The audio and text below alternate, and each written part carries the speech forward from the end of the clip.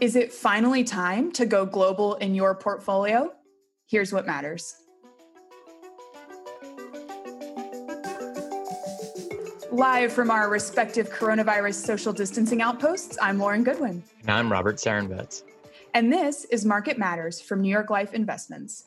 In this podcast, we, the strategists at New York Life Investments, will share insights from the multi-asset solutions team, what we think matters as we manage investment solutions.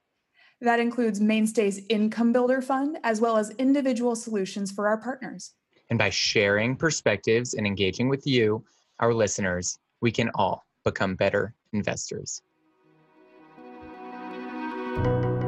Welcome, everybody. It's the week of August 3rd, 2020, and today we're going to address one of the highest conviction investment ideas we discussed in our recent investment policy meeting. Yes, we have shared lots of ideas about international investing in recent weeks, but it's such a hot topic that we wanted to bring in a resident expert in global multi-asset allocation. Yes, with us today is Mr. Jonathan Swaney, portfolio manager and head of the multi-asset solutions team at New York Life Investments. John, thank you so much for joining us today. Absolutely. Thank you both for having me. Our investment committee met last week, and we do this monthly to ensure that our portfolio is positioned appropriately for investors over the next 6 to 12 months. And there's so many things to consider about this particular 6 to 12 months ahead. There's the virus, there's unprecedented policy support, there's the very influential US election, et cetera, et cetera, et cetera. But one of the most important or relevant topics of the debate was this recurring theme we're hearing among our clients, which is it time to go global? What do you think? It is. I do believe it is. So the facts on the ground suggest that it's going to be difficult for the U.S. to retain the leadership role that it's engaged in here the past couple of months. What we've observed has been a historic rally off of valuation set in mid-March. This has been true globally. We believe the primary driver of this recovery has been the response to monetary and fiscal stimulus. Policymakers have succeeded in lowering the discount rate and keeping households and businesses afloat, maintaining their cash flow, bridging the gap that was opened up by COVID, hopefully seeing us through to an eventual recovery in corporate profitability. But unfortunately, here in the United States, public health policy has failed. The contagion is not contained. Infection rates remain very high. The death count is climbing. And the net result is that this ongoing health crisis is extending an economic crisis. Consumers are pulling back. This is visible in a lot of the fast-moving data, such as credit card receipts, restaurant reservations, air travel. And what we see, what we believe, is that the economy is not going to recover until such time as this health crisis has been addressed and consumers can feel comfortable re-engaging in the economy. And to date, the economy has not recovered to the degree that stock prices have. So our concern is that there's a mismatch between present valuations and actual business conditions. There's this gap that exists between the two. Well, right off the bat, there you have it, everybody. Our resident Dr. Doom. No, I'm just kidding. But amid all these reasons to be concerned about the U.S. and being extraordinarily unexcited about the U.S., that doesn't necessarily mean that you would be excited about global opportunities. So I'm assuming that at the very least, you've been more convinced by international developed markets' performance, at least on the health front you just described. Yeah, that's exactly right. So the virus is global. It's a risk everywhere. But we have to recognize that in other developed markets, containment measures have been more effective. The initial lockdowns were generally more stringent nationally, allowing them to effectively curb the contagion. Where hotspots have reemerged, they've responded aggressively. Reopenings have been well managed. Populaces broadly have been compliant with best practices. They wear their masks, they maintain social distance, they avoid large groups, particularly in indoor settings. And the net result is that caseloads are less than in the United States. And that allows for confidence to swell amongst consumers. They believe they can safely re-engage in normal economic activity without the risk of illness. And they do so. And we see that in the data. There's increasing mobility, increasing commercial activity without a concurrent surge in cases. So that is resulting in a stronger recovery outside the United States, a more rapid resumption of normal activity, which is what you would want to see. Okay. So if we think about the two main drivers of economic performance that we're talking about in the US, the virus and policy, it sounds like a big check mark in the box for virus contagion containment in Europe, that re-engagement with the economy. But what about the other major driver, policy? The US fiscal and monetary support has been sizable, to say the least. So why tilt away from that kind of firepower? It's true. U.S. discretionary policy and has been absolutely awe-inspiring. We've brought just eye-watering firepower to the problem. But it's not as though other countries have not likewise been aggressive in addressing these issues. And in many cases, what we see outside the United States are that robust pre-existing social safety nets are already in place that allowed economic support to take place without requiring all these one-off transitory measures that have been adopted here in the United States.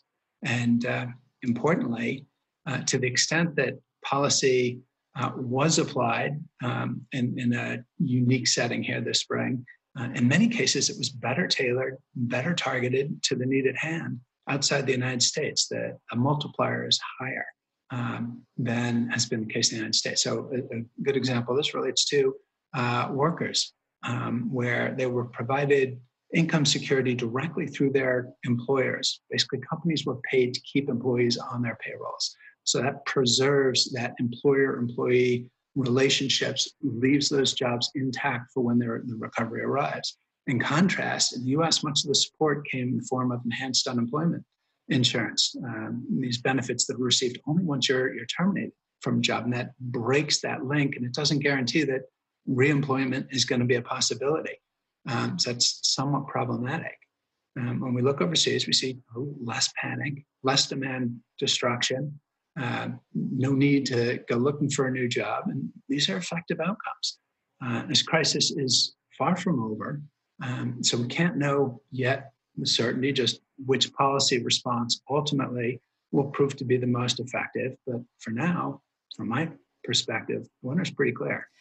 Yeah, that makes sense. And I think the point you're raising about keeping folks anchored to their places of employment is so important when we think about the long-term recovery. So even if we aren't sure exactly how this will pan out, that does seem to be another big check mark in the policy box where the European recovery is concerned. So if those are two major economic factors, let's briefly touch on the market factors at work here, because of course, amid all of this is a valuation factor that I think is really important from a multi-asset portfolio dynamic. So how do you see valuations playing in here in this US versus international developed question?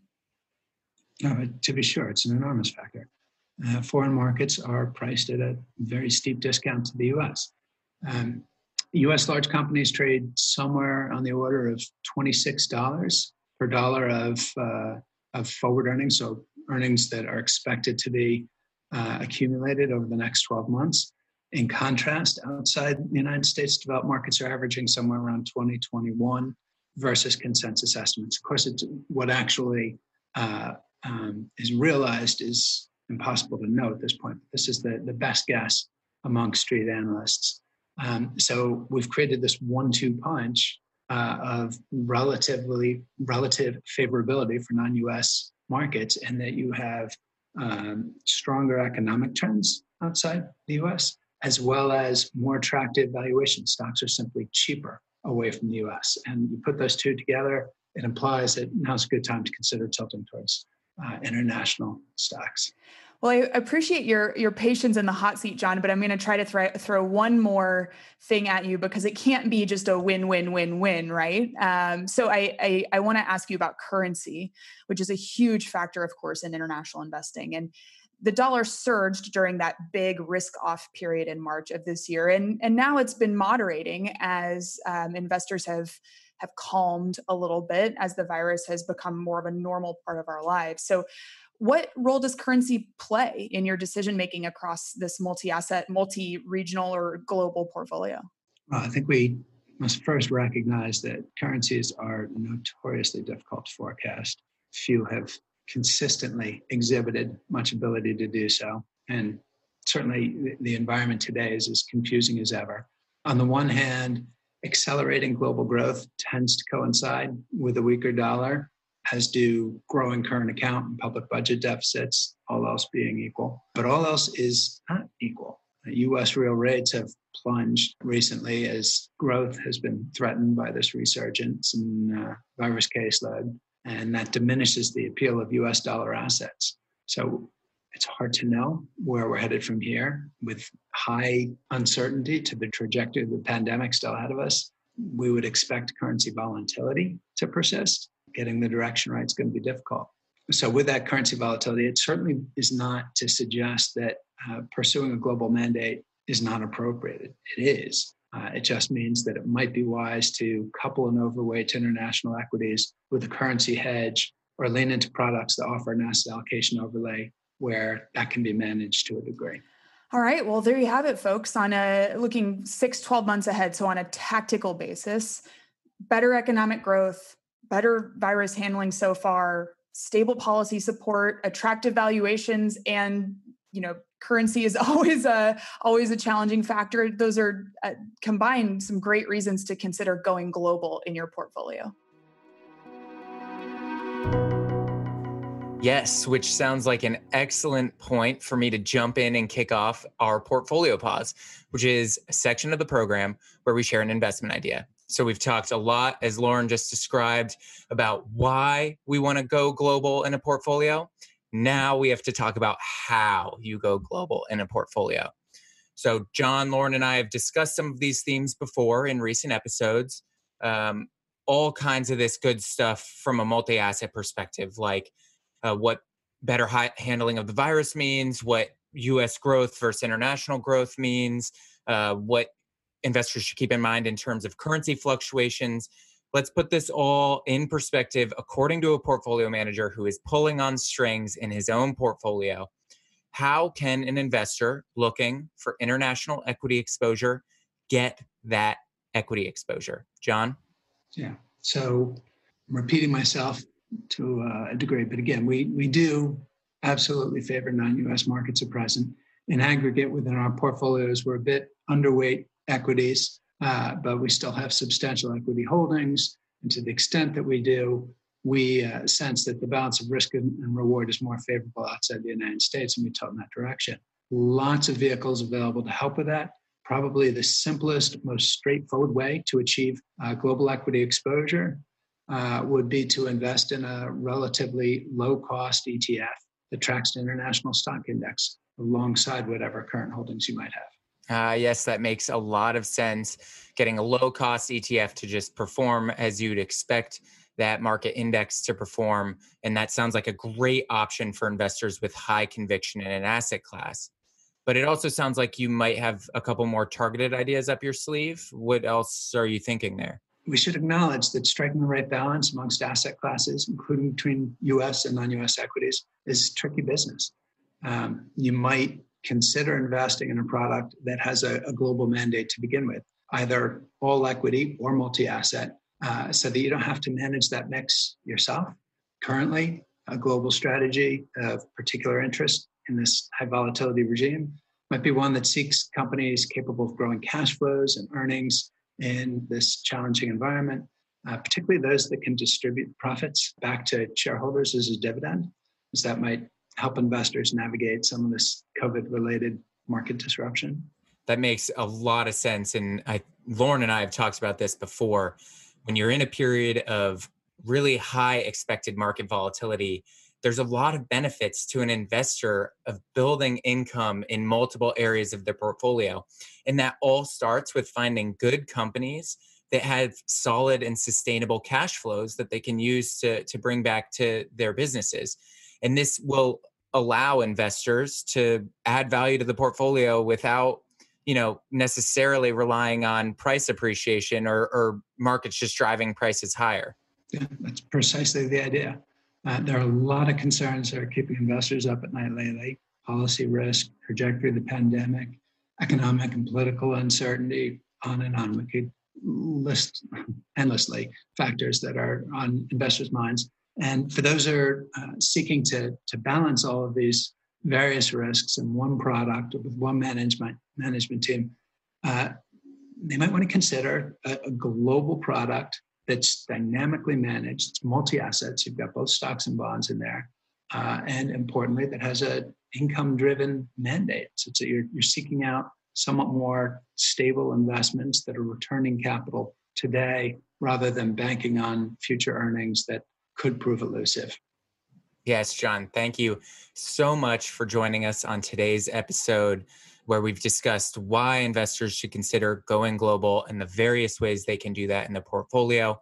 Best of luck in the coming months, and hopefully we'll talk to you again soon. Yeah, thank you. This was terrific. Thank you for having me. Coming up this week, Biden could pick his running mate ahead of the Democratic convention, which is just a couple weeks away. Wow, that's so exciting. We're about 90 days out now. I know. And we will have some content, including here on the podcast, about the election in the coming weeks. So come back for that soon. But this week, I expect that all eyes are on fiscal policy. Last week, the additional unemployment benefits, that $600 extra a week, expired on Friday. And so all eyes are on whether Congress can continue to prioritize bridging the economic gap created by the virus. I know my fingers are crossed in hopes that they do something, but what do you expect, LG? They'll do something, or that's what we expect. But the longer that it takes, the more that we stretch into August, and of course, how big or small that policy is, will impact how nervous markets and economic actors, like all the folks relying on those benefits, will become. So sooner is better, that's for sure. Sooner is certainly better because this has real impacts for consumer spending. If these unemployment checks aren't coming through, the 17 million unemployed Americans right now are probably going to have some trouble paying bills, and that will have big implications for earnings. Right now, we are about halfway through our earnings season, and we've heard about Q2, so that the quarter that's already passed, that was a major economic hit to the economic shutdowns. And after hearing from about half of companies, we've found a small handful of companies that have posted astounding profits and revenues, but most companies experienced heavy losses. Overall, earnings are expected to decline more than 35% versus this time last year in the second quarter. And a record number of companies have been beating expectations. I think it's been about 84% on average. Those beats haven't really resulted in improved pricing in the equity markets, largely because investors are looking ahead. They already expect earnings to recover to their pre-pandemic highs by the end of 2021. So with all that uncertainty out there, we wonder if that will come true. But we're just going to continue to watch earnings for now. Well, that's it for today, and that's a lot for today. So we'll be back next week with more Market Matters. Yes, let us know what matters to you. Yes, if you have a question or topic of interest, let us know by finding us on social media. That's right. You can send us your suggestions or highlight what matters to you by finding us on LinkedIn. And you can also follow our views at nylinvestments.com/blog. But until then, I'm Robert Sarenbetz. And I'm Lauren Goodwin. We look forward to seeing you next week.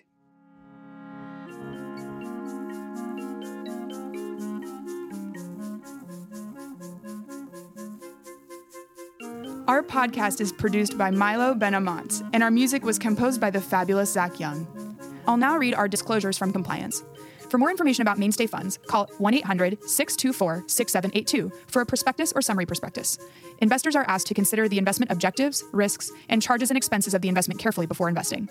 The prospectus or summary prospectus contains this and other information about the investment company. Please read the prospectus or summary prospectus carefully before investing. There's no assurance that the investment objectives will be met. Past performance is no guarantee of future results, which will vary. All investments are subject to market risk and will fluctuate in value. This material represents an assessment of the market environment as of a specific date. It is subject to change and is not intended to be a forecast of future events or a guarantee of future results. This information should not be relied upon by the reader as research or investment advice regarding the funds or any issuer or security in particular. The strategies discussed are strictly for illustrative and educational purposes and are not a recommendation, offer, or solicitation to buy or sell any securities or to adopt any investment strategy. There is no guarantee that any strategies discussed will be effective. This material contains general information only and does not take into account an individual's financial circumstances. This information should not be relied upon as a primary basis for an investment decision. Rather, an assessment should be made as to whether the information is appropriate in individual circumstances, and consideration should be given to talking to a financial advisor before making an investment decision. New York Life Investments is a service mark and name under which New York Life Investment Management, LLC does business. New York Life Investments is an indirect subsidiary of New York Life Insurance Company, New York, 10010, and provides investment advisory services and products. New York Life Distributors, LLC is located at 30 Hudson Street, Jersey City, New Jersey, 07302. New York Life Distributors, LLC is a member of FINRA SIPC.